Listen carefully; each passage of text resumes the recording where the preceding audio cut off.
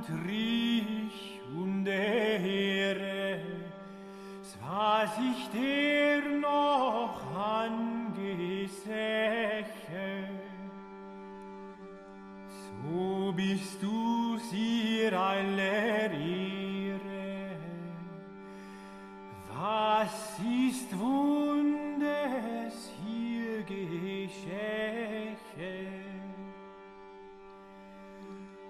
Dass ein Magd ein Kind gebar, ihre über aller Engel schar. Was das nicht ein Wunder gab.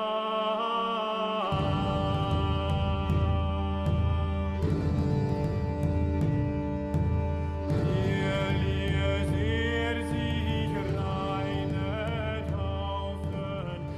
This is The New Right, a podcast for the lost arts, reclaiming the literary holy land from the heathen. This is Dan Baltic. And this is Matt Pegas. And this is our not our third episode. Fourth. This is our fourth episode. Losing count here. Yeah, after a kind of impromptu hiatus. Not much of a hiatus, I guess. A couple weeks break, but we're back ready to knock out a bunch more. We are back in black, as they... The title of today's episode is A Tale of Two Essays, and the two essays in question are the Flight 93 election by Michael Anton and Vivictus by none other than Mencius Moldbug himself, Right? Curtis Yarvin. Yup. We are talking about influential 2016 essay from Michael Anton written for the Claremont Review of Books, which I now understand is like totally famous and considered to have been effective and influential in Trump's victory in 2016. I actually hadn't read it until the lead up to this episode. I guess wasn't red-pilled enough at the time. And also Curtis Yarvin, aka Mencius Moldbug's sort of post-mort on the 2020 election, published on his blog, Grey Mirror, December of last year. That's right.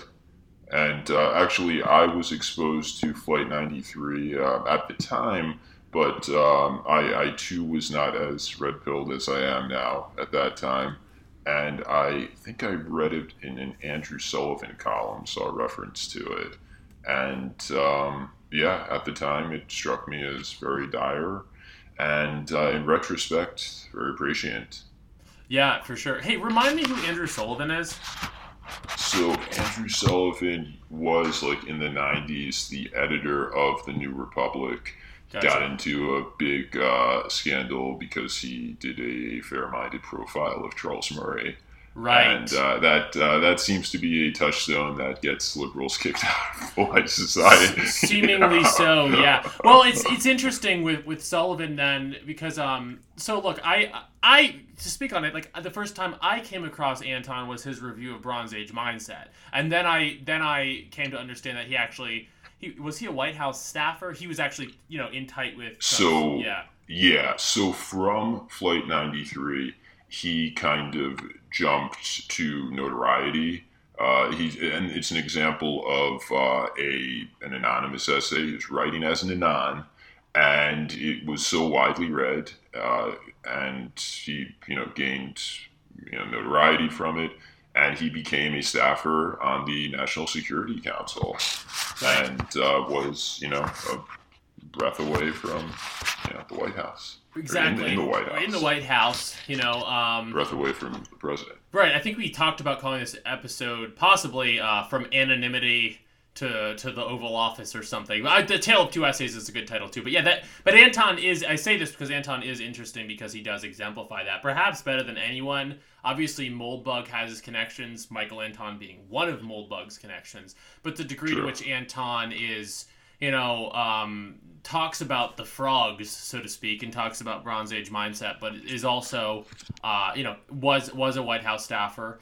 And the degree to which this essay in particular, I guess, was so well received by more respectable. Well, obviously Andrew Sullivan got in trouble, as you said, but I was also struck. I guess there was a famous not incident, but a famous case where part of the reception of the Flight 93 election essay was that Rush Limbaugh dedicated part of his show to reading it off, which means it reached a massive normie/normie audience, and as we said, Definitely. probably really did influence a lot of and enthuse a lot of voters, which remains fascinating. Remains kind of singular. I don't know if there's how many other cases there are of someone like Anton with the proximity that he does have to some really interesting thinkers, but also crossing over to that really widespread normie con, so to speak, audience. And it's something I'd like to see more of. And it's something that I think, not to get ahead of ourselves, but in the other essay, the Moldbug essay, I feel like Yarvin, over the past few years, has kind of edged a little bit towards, reaching that kind of audience too, which is huge, and one of the very kind of good developments of the past few years. Absolutely. And these, when you say that Flight 93 reached a mainstream audience, and that is somewhat singular, hasn't really happened very recently, I think it's important to drill down on the fact that it is rare for any essay to really move history, but yet there is a history of essays moving history. And so this does follow in a tradition of just, I'm sure Anton will appreciate these comparisons as well as Yarvin, but Common Sense, Thomas Paine, the Federalist Papers, Martin Luther's Theses, the letter from a Birmingham jail by MLK, even Mein Kampf. Yes. Well, realistically, it certainly had an impact. No, it's obviously we are here partially to talk about literature, and I think part of our idea for this episode was to talk about the essay and the political essay as a literary form. And I think that Flight 93 election is just such a good example of something that's both, a pleasure to read and really had that sort of illocutionary effect.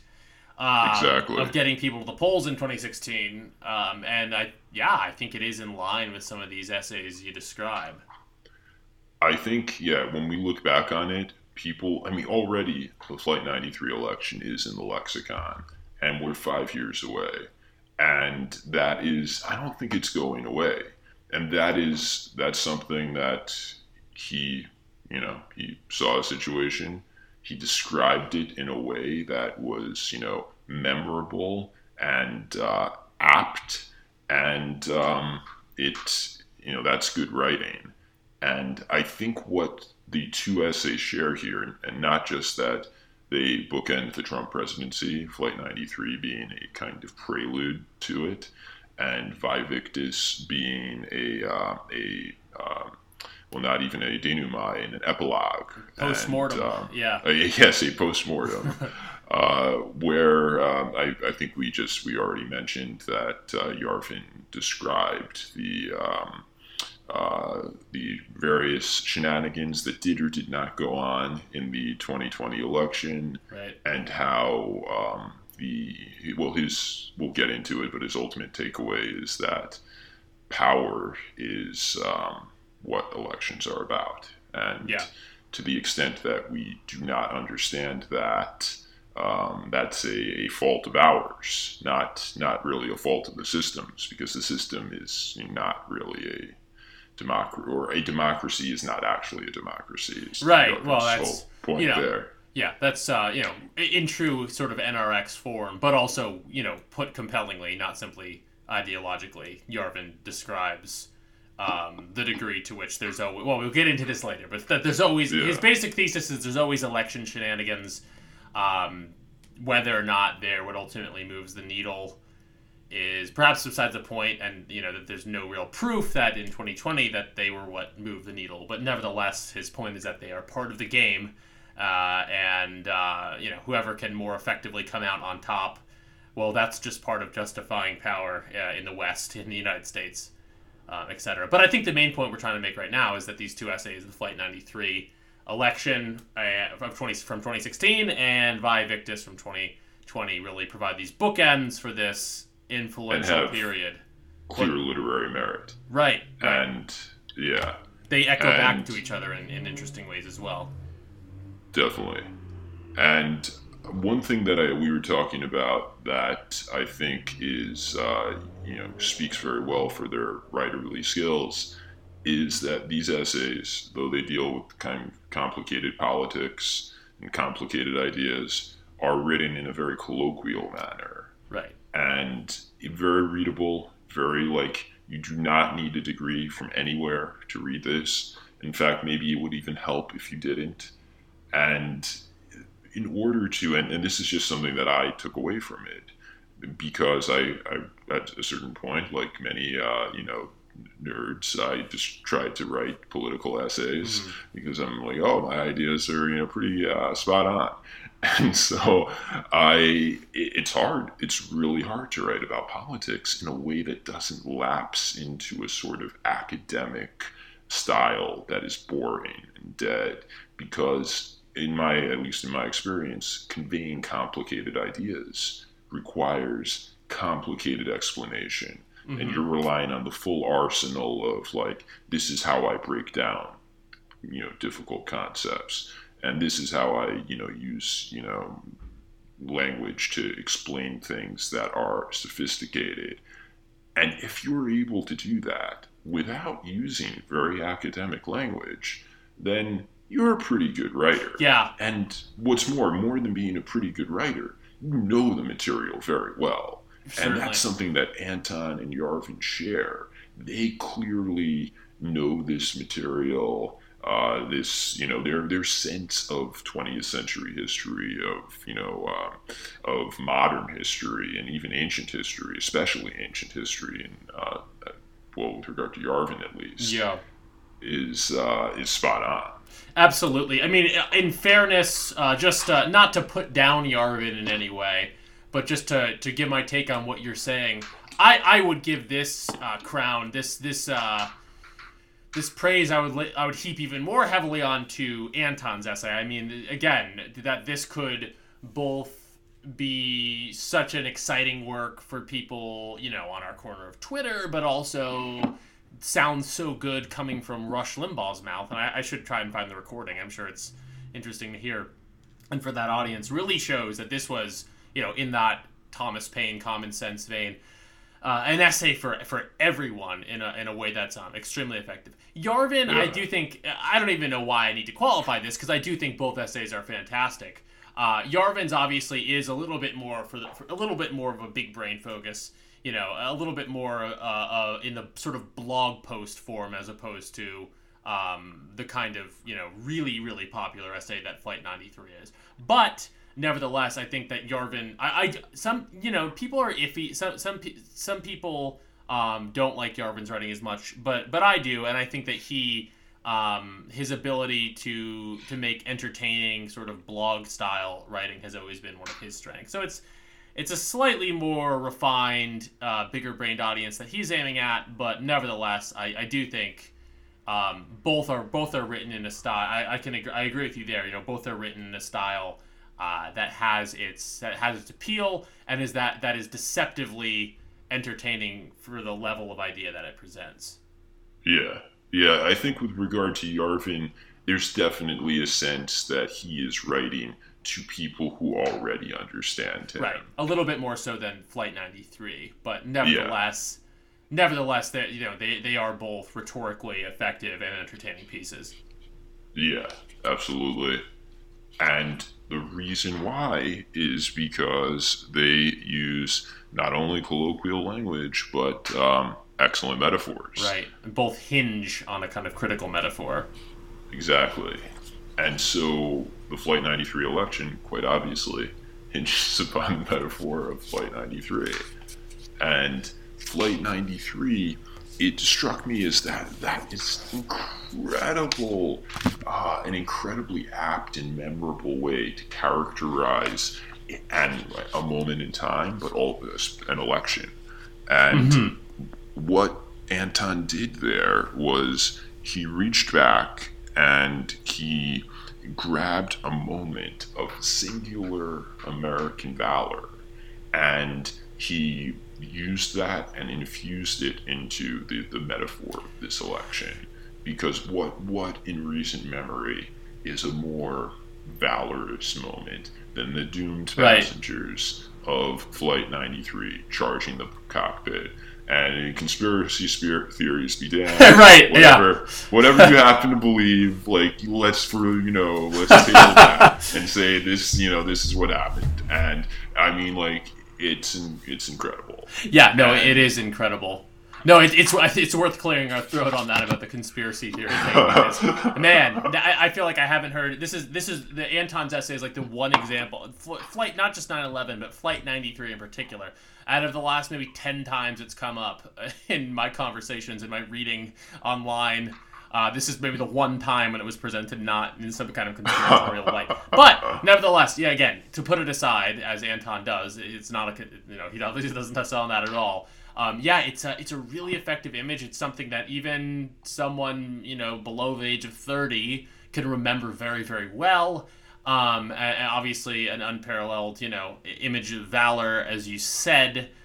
And I think most critically, you mentioned that you had come across this in 2016, and it seemed to paint a very dire situation for the country that you didn't necessarily agree with at the time. I certainly didn't have this perspective in 2016, which we'll get into later. But again, so we weren't necessarily on board in that way. But the strength of the metaphor is that it really says, it just paints the situation as being so dire. The stakes inherent to that metaphor could not be more high. Obviously, it's life and death. In this case, the life and death of the country as we know it. And it's difficult to imagine a metaphor that better conveys that. And any lesser metaphor, any metaphor where the stakes were slightly, less. I'm trying to think of what such a metaphor could even be. But if it didn't really paint it as a airplane, hurtling towards a building, the essay would not have had the force that it had. So it was an aptly picked metaphor. And, that's a literary feat. Obviously, the essay is a political feat, and it makes a lot of good logical arguments, but that emotional literary metaphor is truly what gives the essay its strength. Absolutely. And one line I particularly liked was and this too is a metaphor, that voting for Trump was like playing Russian roulette. And, you got a 5 out of 6 chance that you'll be fine. 1 out of 6 that you blow your brains out. And voting for Hillary, in his estimation at the time, was like playing Russian roulette with a semi-auto. And obviously, I mean, like the hilarious part of that is you cannot play Russian roulette with a semi-auto. It just doesn't work that way. You can't, spin the barrel. You're just going to, obviously just going to blow your brains out. Yeah. And, but I mean, the humor of that was just as I was reading it, I'm just like, oh, that's really funny. And that stuck with me too. Yeah. No, absolutely. And I think we will get onto this later. I know we want to talk about the other metaphor, the Vae Victis metaphor, as well, maybe before getting into the more personal angle. But, man, thinking about the stakes of that 2016 election and the way it was perceived at the time by people who, were, red-pilled, so to speak, or were involved in these ideas, which we now, deal in on this podcast and on our, Twitter lives, etc. Man, it brings me back to that. It does and doesn't bring me back to that moment, because I can put myself in the shoes of someone looking at that election and feeling that way. To an extent, it's the way I feel now, not about any particular election, but just about, the political future. It's like it's that sense of it being unclear. We're still playing Russian roulette, but maybe there's some kind of chance, and we have to lean into that. I can put myself in those shoes, I looked at the date. I think it was September 5th. I don't have it right in front of me. It's September 5th or 6th, 2016. Just remembering where I was and just that moment of uncertainty, and not a moment I was intimately familiar with at the time, but it clearly encapsulates a moment nonetheless, and makes me nostalgic. The excitement, the possibility, the hope is palpable in the essay, which makes it maybe a pleasure, maybe a bit of a sadness, but maybe just a nostalgia to read. And it is sad precisely in light of what is discussed in Moldbug's essay, Vivictus. So if you want to get into that metaphor before we get into that contents. Yeah, no, I do, but also I want to respond to your isolating it as a moment in time, because I remember that too. And the pre-2016 election world, it was different. And what was different, I remember in that September, that October, and, maybe this is just because I was, more blue-pilled then, but I think we all, as a society, were more blue-pilled, and everyone thought that, of course, Trump isn't going to win, and this is a fucking crazy thing that's like happening, but like we all know how it's going to end, right? And like, but it was like there is this potential that the world is about to change in an insane manner. And like, yes, at that time it felt insane. And that was that moment in time for me in September to November and afterwards when, the world seemingly got turned on its head. But Vivictus, providing the postmortem, shows us that the world was, in some respects, already on its head. Right. And in some revealed it to us. The world was already on its head, and also that specific moment, Trump's victory, November 2016, didn't necessarily change much. It was already on its head, but it's not like it became all that much more on its head during that presidency. It's like Mold and Vivictus. It starts with the premise that the world is on its head, but within that premise, there is this sense of there's very little, that we as voters can do to change. I don't remember. I don't think it's in Vivictus. I think actually Moldbug talked about it on his frankly very good interview with Tucker, where he describes, the political events in the United States in this era, especially with regard to elections.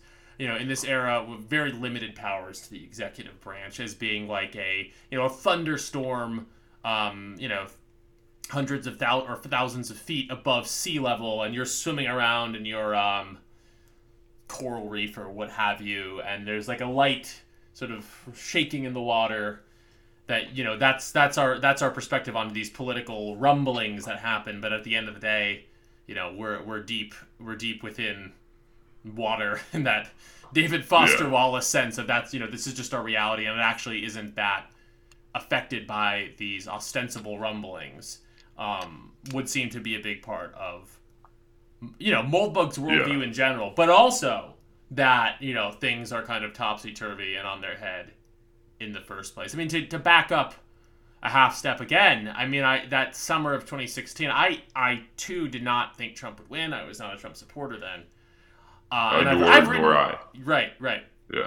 I've written about this. Maybe I'll link it in the description. It is sort of addendum to my novel, which was somewhat influenced by my experience of that period of time. I kind of wrote about, my experience of the 2016 election and not thinking Trump had a chance, and being a sort of blue-pilled, conservative sort of quasi-liberal. I mean, I write about that, but that moment, basically being a bit of a status quoist at the time, and not thinking Trump would win. But nevertheless, I definitely there was something in the air long before Trump won, and really culminating around that time that the Flight 93 election came out, that the country was changing inevitably, that all these chaotic forces were coming to light. I mean, that 2016, obviously not as hectic as 2020, but at the time it felt pretty hectic with some of the BLM stuff and the Dallas incident, and also abroad. I remember there being a lot of ISIS activity and terror stuff. Like, it would definitely, the world felt distinctly tumultuous, and there was great forces were on the move, so to speak, and I remember that feeling.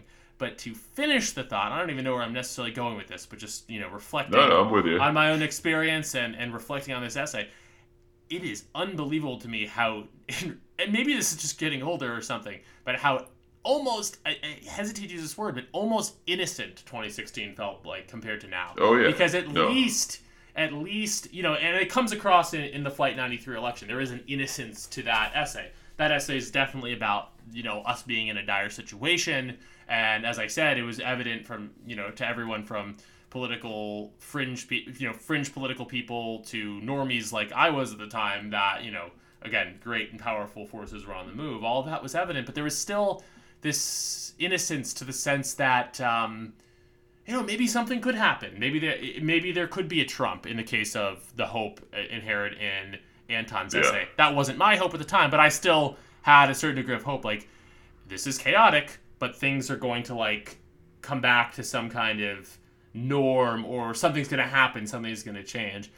Yeah. 2020 plus, pandemic era plus, right up to the moment now, I not to be a black pillar, I'm not to be even particularly pessimistic. It just feels like there's so much muck, and as Yarvin describes in the essay, and maybe there was in 2016 too, but it's not how I was feeling.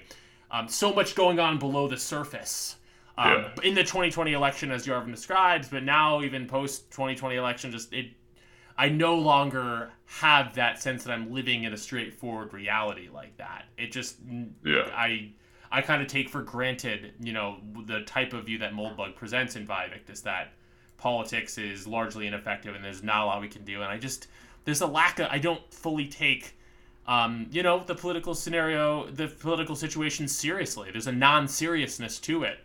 And I can't imagine either a Trump or an Obama arising out of it. Is kind of that's like my loss of innocence from 2016 to 2020. That's maybe charted in the essays. I think a part of that is explained in Vivictus with the metaphor that Yarvin uses of the gigaphone. And the gigaphone is a literary device that he employs to say that during Trump's presidency and continuing now, the cathedral, which is another metaphor, which we all pretty much know, but we'll get into, employs the media and the sense making organs of the body politic to promote a certain message. And if that message is that the January 6th protesters are insurrectionists, that's one of them. All sorts of various messages that hammer home a certain point. And what happened during the Trump presidency, according to Yarvin, is the gigaphone, as he describes it, the ability of the cathedral, the sense-making elite, to get over ideas, promote ideas, was turned up so loud for so long that now we kind of see that it's fake. Right. And I think, and that's what happened to us over these 4 years. That's frankly what red pilled me. What red pilled me was seeing that the media was just so in the tank, and that the media, while being in the tank, like during the BLM riots, protests, whatever you want to call them, the way they presented the medical establishment, saying that you don't have to worry about COVID if you're going to a protest, which was it was just insane the way, and the coverage was such and is so and continues to be so one-sided and unfair that it became blatantly obvious. I think so, yeah. And it broke it didn't break people, it set them free. It broke their chains. Right. And they realized, oh, wait a minute. And so for me, what it did for me, this metaphor of the gigaphone was turned up so loud that it woke me up. And I'm like, for many people, what it did is it's like, oh shit, if I say that, that it's, disingenuous or, hypocritical to protest and forget about COVID, but otherwise COVID's a really big deal. If I say that, I'm a bad person, I'm going to lose my job, I'm going to this. Many people got that, and they don't think further. They're just like, well, I'm, and it's a reasonable way to be. You want to preserve your money. Exactly. You want to preserve your family. You want to, and so you don't want to look too deeply into things. You just want to do what people tell you to do so you can eat, so you can, Right. take care of your people. Which is perfectly And- reasonable. But you're saying a lot of people are now doing it, and this is I my mean, like, impression. Yeah. I wish I could be that way. But the problem is the gigaphone, like, it doesn't interact with everyone the same way. Some people see the hypocrisy and it bothers them. And it couldn't not bother me. Of course. And so, yeah, I think that's what happened to a lot of people during the Trump presidency. Yarvin's gigaphone was turned up too loud, and people noticed. And it hasn't And- gone down yet. You know what I mean? Like, even No. though we're about a year away from Trump's defeat in the election, we're still dealing with this kind of double think. I don't think either you or I, Dan, are like total COVID skeptics, but everyone notices the hypocrisy. And when it comes to the protests and the way those are treated, everyone notices the hypocrisy. And it had the gigaphone. Maybe it's gone down a little bit, but it's not gone fully down. The media Can't. The media has shattered its credibility. The degree to which the media was part and parcel of the Democratic Party and part and parcel of what we'd call the derp state or deep state is totally evident. And I think it's evident to a lot of people who didn't even vote for Trump. And I think that not to even to like get into any specifics, but like a lot of people on the forum we met, like Justin Murphy's forum, the sort of Justin Murphy crowd a little bit, or people adjacent to that, like a lot of those people are probably Democrats, you know what I mean?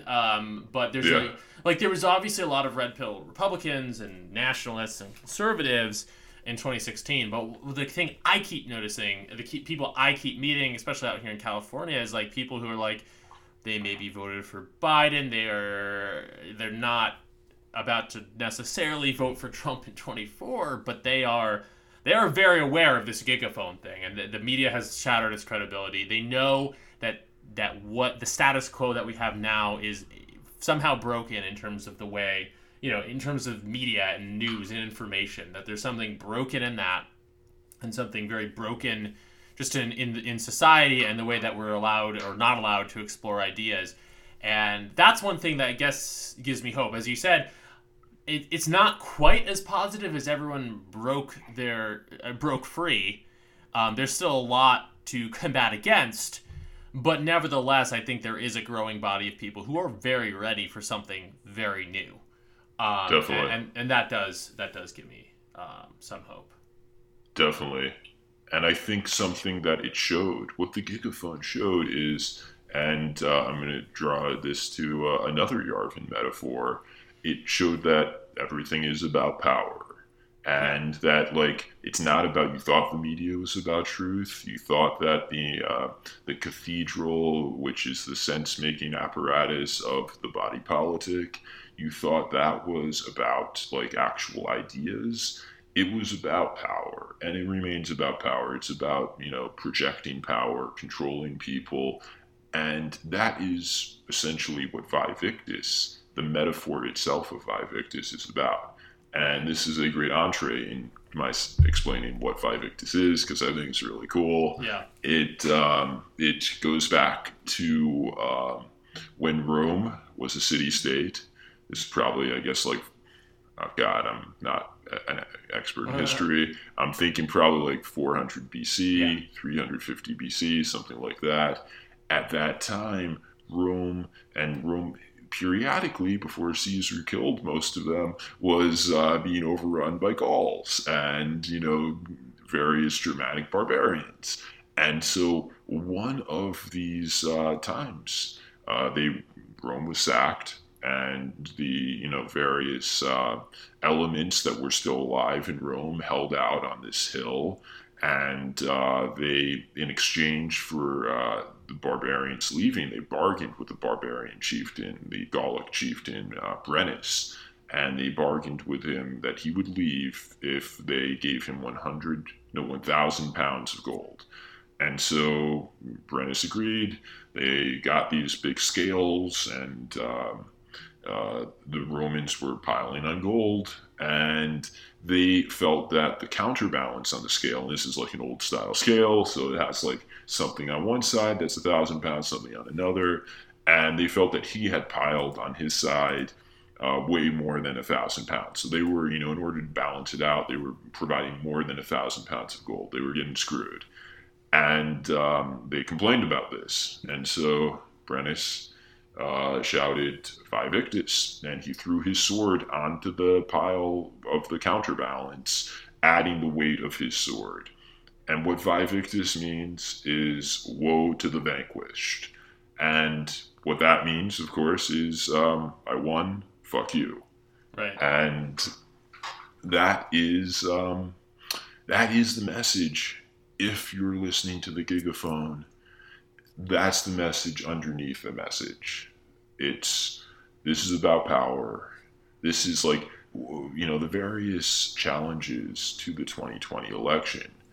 I mean, like, I couldn't even really follow it because, in the lead up to the election, the Hunter Biden stuff, the, Twitter and everyone colluding to black out a story that was almost like completely legitimate and like very certainly shouldn't have been blacked out. Mm-hmm. It seemingly actually was his laptop.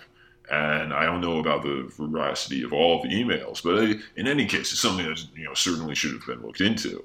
But the collusion of the media to suppress that story, and the various ideological commitments of the people who count the votes, if people spend 4 years saying Donald Trump is Hitler.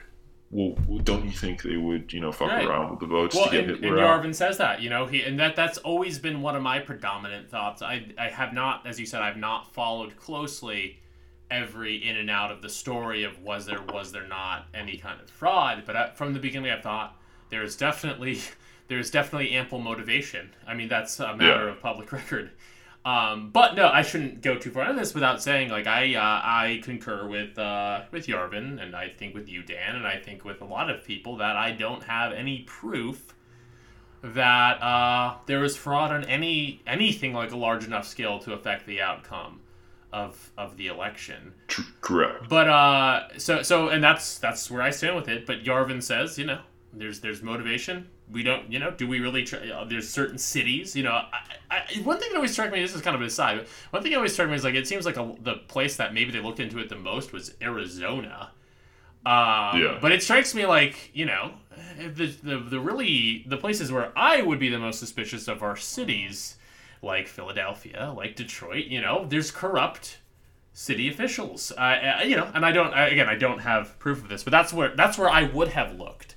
And I say this partially because one thing I actually learned about American history from Vae Victis is Yarvin's description of, I think, the 1960 Nixon-Kennedy election. I asked a friend of mine who's pretty well versed in history, who said, it's basically considered likely that Illinois probably should have gone to Nixon that year, and that there was that they basically did something very similar to what the accusation would be against these states in 2020, that they held off to wait to see what kind of totals they need, and then they released the totals late. And apparently, in that case, a lot of historians think there probably was. But the other thing that this friend of mine, who I was asking a bit more about this case, said, because Yarvin just kind of does it as a footnote, was that, yes, Illinois probably should have gone to Nixon, but that singular thing was not what tipped that election. So that was kind of instructive to me, too. Right now, I would say, if you ask me with the 2020 election, I would say there may well have been certain fraud, but was it enough to tilt the scale of the election? Probably not. I think Biden, for reasons that not only that the mainstream media would tell us, but also that the 5%ers of the world, if if our listeners are familiar with that whole meme. For those reasons as well, Trump's declining popularity with white males, the general sense he wasn't very effective. I think that also, is probably why he lost as well. So, yeah. Yeah, I mean, I think the important point is there's no way to really know. Like, there's no way to, like, I do believe that, yeah, Biden probably won. Those are good reasons. But, like, the point is, like, you can't trust the media. You can't trust the vote counters. So, like, who fucking knows, really? Yeah. And that's a problem. And that is, okay, so yeah, that is a problem.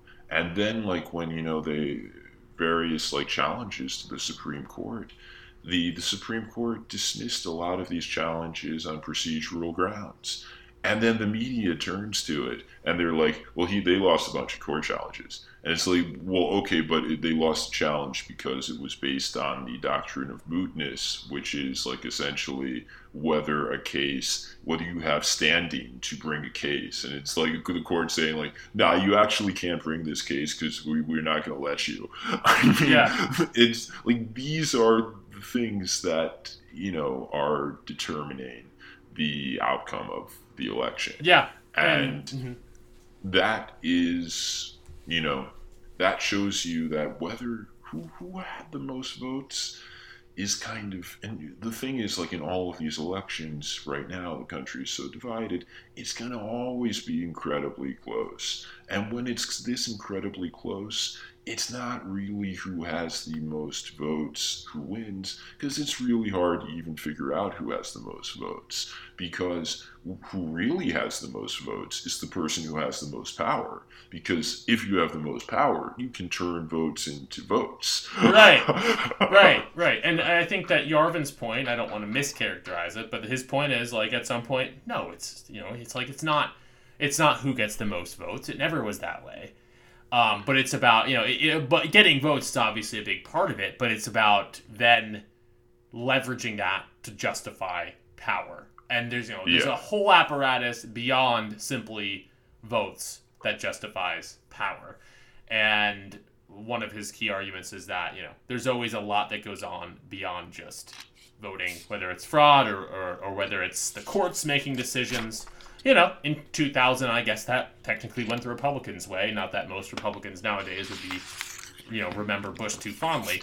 But nevertheless, there's always that extra level of justification or lack of justification of power.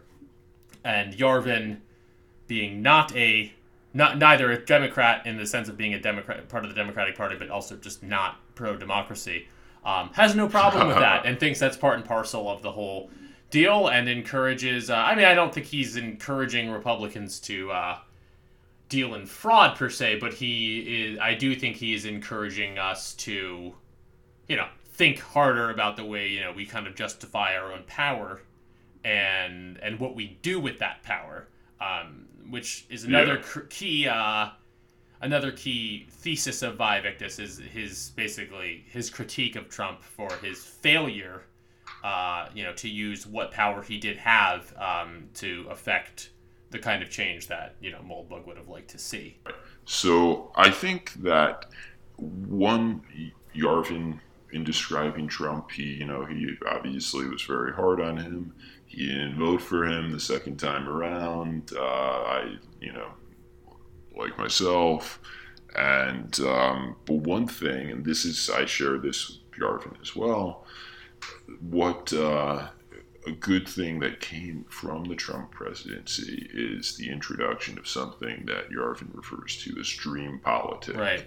Which is, and this is something that we've talked about before in terms of the magic of Frog Twitter, of the manosphere, to manifest a game show host as president. Yeah. It's dream politic. It's like you can, and it's coming up against, it happened, and then the Cathedral kicked into overdrive, turned up the gigaphone to 11 because they realized that, like, holy shit, the people can actually they're capable of uniting and, memeing things that we don't want to happen into existence.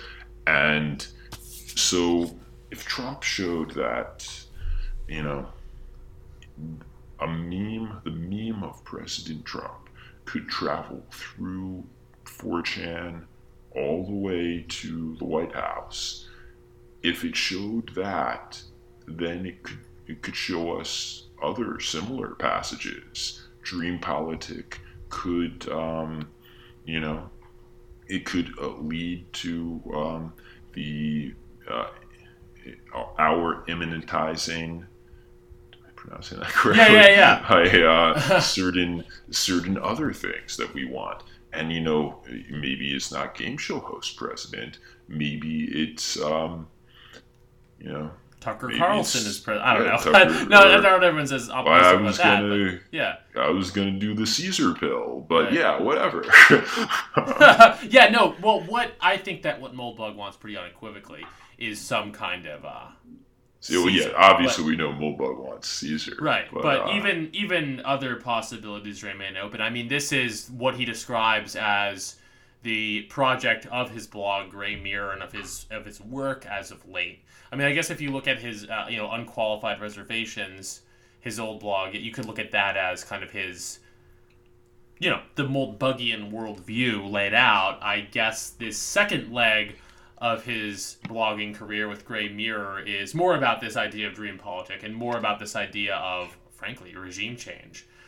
Soft regime change, but regime change nonetheless, and dreaming that up.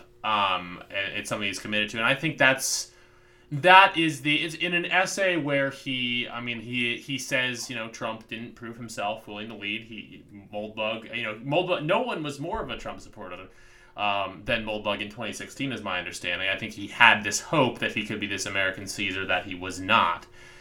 So he's quite harsh on Trump, as we've said in Valedictus, but will ultimately, the final sort of nod he does give to Trump is that he validated this idea of dream politic and helps, the creative few to potentially, imagine themselves, not necessarily as president, but, it unlocked our imaginations for potential alternatives. I mean, I think even, this is a ridiculous example, but I'll say it nonetheless. Even like the whole Kanye West of it all.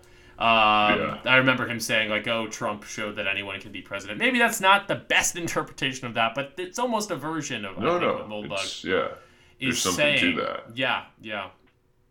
Moldbug in an interview, and we're gonna give a little shout out here to Good Old Boys. Mm-hmm. He was on Good Old Boys, a pod that we both like. Yes. And he said something to the effect of, riffing on this idea of dream politic, that the American public today, more so than 20 years ago, 30 years ago, is it's a postmodern audience, and they are looking for symbols and meaning. And the example that he gave is a movie like Inception from like 2010 would not work in the 80s. Right. People in the 80s would see it and they'd be like, what the fuck? I'm supposed to know this is a dream and this is a symbol for that and this and that. And whereas, people in 2010, they're just like, oh yeah, of course, this is a symbol for that. And it's not like, these are scholars, these are just like teenagers or something. No, it's a really compelling example he gives there. And I don't want to be Mr. Actually here, but I actually think he said 80s, yes, I agree it wouldn't have made sense in the 80s, but I think it's even more effective to think like the 50s or the early 60s. Like in 80s, you might get some stragglers, but I'm trying to, for me, that metaphor is even more effective to imagine, highly educated people of the 50s, just like, I think it would have come across as gibberish. Yeah. But today, it's something that his point is that the American people are ready to make leaps of imagination. Yes. Leaps of intuitive leaps. And they don't need to be persuaded with a lot of messaging, a lot of, nudging in this and this direction. They are ready to turn on a dime when they get the right meme. When they get the meme that kind of like is just like, oh, this is that. and they see that, and then they just go for it. And that is, maybe very optimistic, maybe not very optimistic, because it could be a meme that we don't particularly like. No, yeah, I think it's quite neutral, but it is definitely a sign that change is inevitable and that change will come. I mean, again, to go back to even obviously 2016, it was already a pretty postmodern time, but even compared to 2016 now, I'm just so much more enmeshed in viewing the world and politics as this deep, deep layers of non-seriousness and ineffectiveness.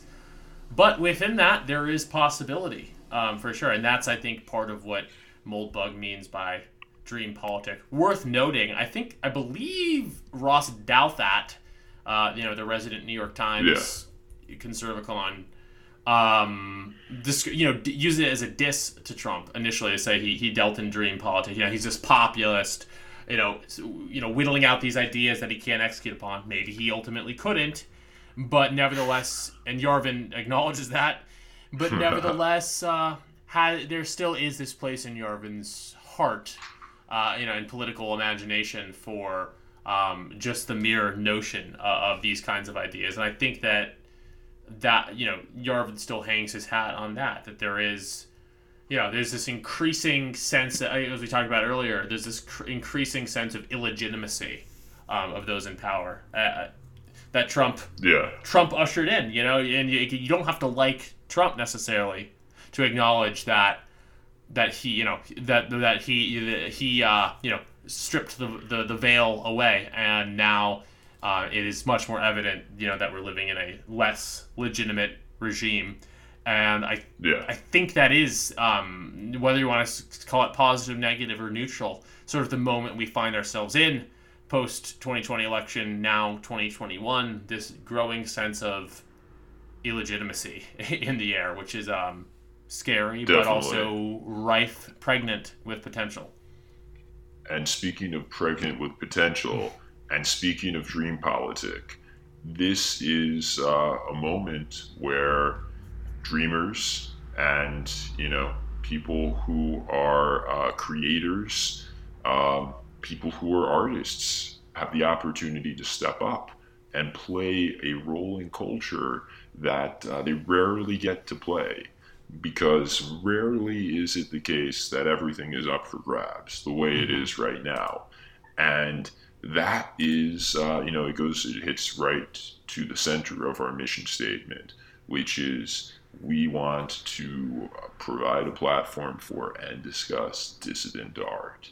And what this moment calls for is dissident art. It calls for art that is addressed to an audience that is outside of the cathedral, or if they're in the cathedral, they want to hear voices from the outside. This is the time for a new right, if you will. Mm-hmm. Right. No, I did a conversation with Gio Panichetti, from Gio's Art Corner on Twitter a few months back on Robert Stark's podcast. We got to get Gio on this podcast, but we talked about something similar. I listened to that one, actually. Yeah, it's definitely one of the better episodes I've done with Robert recently. But and you mentioned this metaphor earlier, we're in the wilderness right now, following Trump's defeat, Via Victus. And it is a wilderness, but within that wilderness, it's a opportunity for tremendous kind of, I'll just call it spiritual growth. Not that we're dealing in religion here per se, but it's a time to kind of mold ourselves and mold our views. And I think it's a very creative time, and at a time when looking at things from a more cultural angle rather than electoral is fruitful. And that's a big part of, I think, why we wanted to do this podcast, and we'll continue to do it. Absolutely. Yeah. Indeed. Just in terms of, so we talked about how these two essays kind of bookend the Trump presidency, and we've talked about what has changed from 2016 to 2020. A lot has changed in some ways. Not a lot has changed in others. But one comparison that I found myself making between the two essays is how they make their upshots are very different, because the upshot of one is basically a call to action to go vote in the case of Flight 93 essay, and the call to action the other is kind of what we just described in terms of dream politic and dreaming up new alternatives. Those are different calls to action, but where they definitely converge is that both are totally pessimistic about sort of the mainstream conservative establishment, conservative money, so to speak. That's a big part of what Flight 93 does. Before even saying much positive about Trump, it just talks about how conservatives and the conservative movement has basically, devolved to a movement which shows up to lose every few years, or even when it wins, it's basically just a retarder on, inexorable progress. I mean, that's kind of what the conservative movement has been perhaps for decades. And a big part of Anton's point in the essay is that we should not be complacent with that, and that rather we really should take our conservative or right-wing understanding of human nature seriously and pose an alternative. He sees a hope in Trump that maybe doesn't come into fruition. The commonality between that and what I see in Vivictus is that I think Yarvin too is just very, lays on the criticism of any kind of smaller-minded Republican or conservative or right-wing thinkers who are sort of content just to take these small symbolic victories. The difference is that Trump is kind of the focal point of Yarvin's target. I mean, I kind of read Vivictus as taking a similar point to what Anton makes about the uselessness of mainstream conservatism, conservative Inc., and also saying that Trump ended up kind of being part of this. Was that your read on it too, to an extent? More or less, yeah.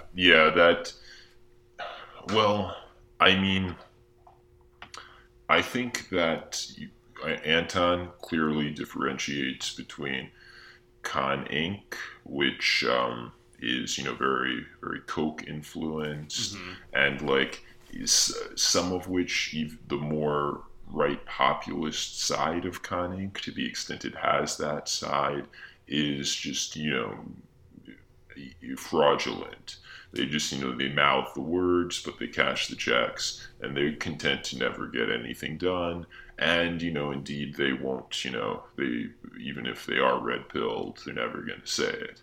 And I think that Yarvin's take on that is, more or less the same. And that Trump, I think that Trump, in Yarvin's estimation, is, he's not, he's not like someone who's just cashing the check, because he's not even in on the game. He doesn't understand the game. He's someone who showed up and he got rolled. Right. And maybe the difference is, I don't think that Yarvin would say, or Anton certainly wouldn't say, that Trump showed up to lose. He showed up to win. Make no mistake. And to his credit, he showed up to win, but he didn't win. So I guess that is the difference. Yeah. He's not. I think Trump is still an exceptional, and I don't mean exceptional as goodness, so I just mean he's an exception to the norm, for sure. But he nevertheless lost. And that's what's so dismaying, but again, woe to the vanquished.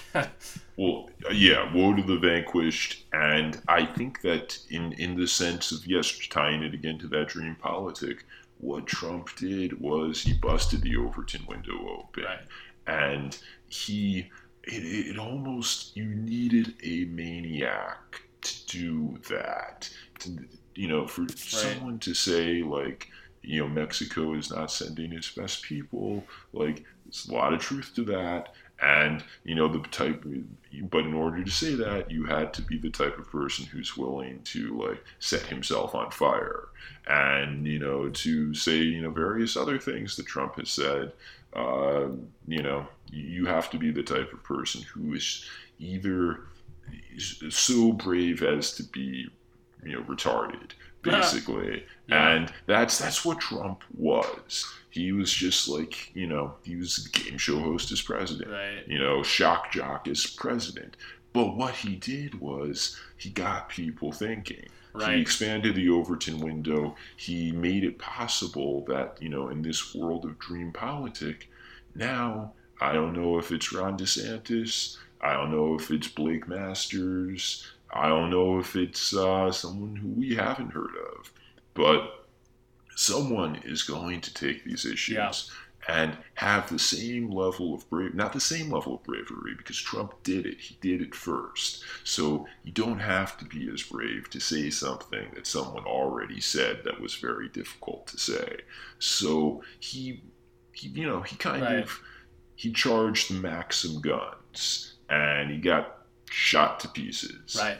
And what this means is, maybe he took out the nest. He took out the machine gun nest. Yeah. And this means that the next guy, he can really put some miles on the scoreboard or whatever. Exactly. And he can run with it. Well, look, I don't want to force an optimistic ending to this, but look, Yarvin and Anton are they're indeed friends, and they agree on a lot. So it's not as if these two essays are coming from a completely different place. And I think that, in a way, Vae Victis, for as pessimistic as it is to any Republican reader, it validates an element, I would say, of the Flight 93 election. It's saying that, look, we took this shot, we rolled the barrel. I don't think we shot ourselves in the head. It didn't exactly go as we wanted to, but nevertheless, we did it, and how it ultimately shakes out is not clear, but nevertheless, it was good to at least try, and in trying, things have been irrevocably changed, and it's not even as corny or as simple as that there's still hope, but there's still a possibility. And I think that's what Anton and Yarvin both agree. Yeah, for sure.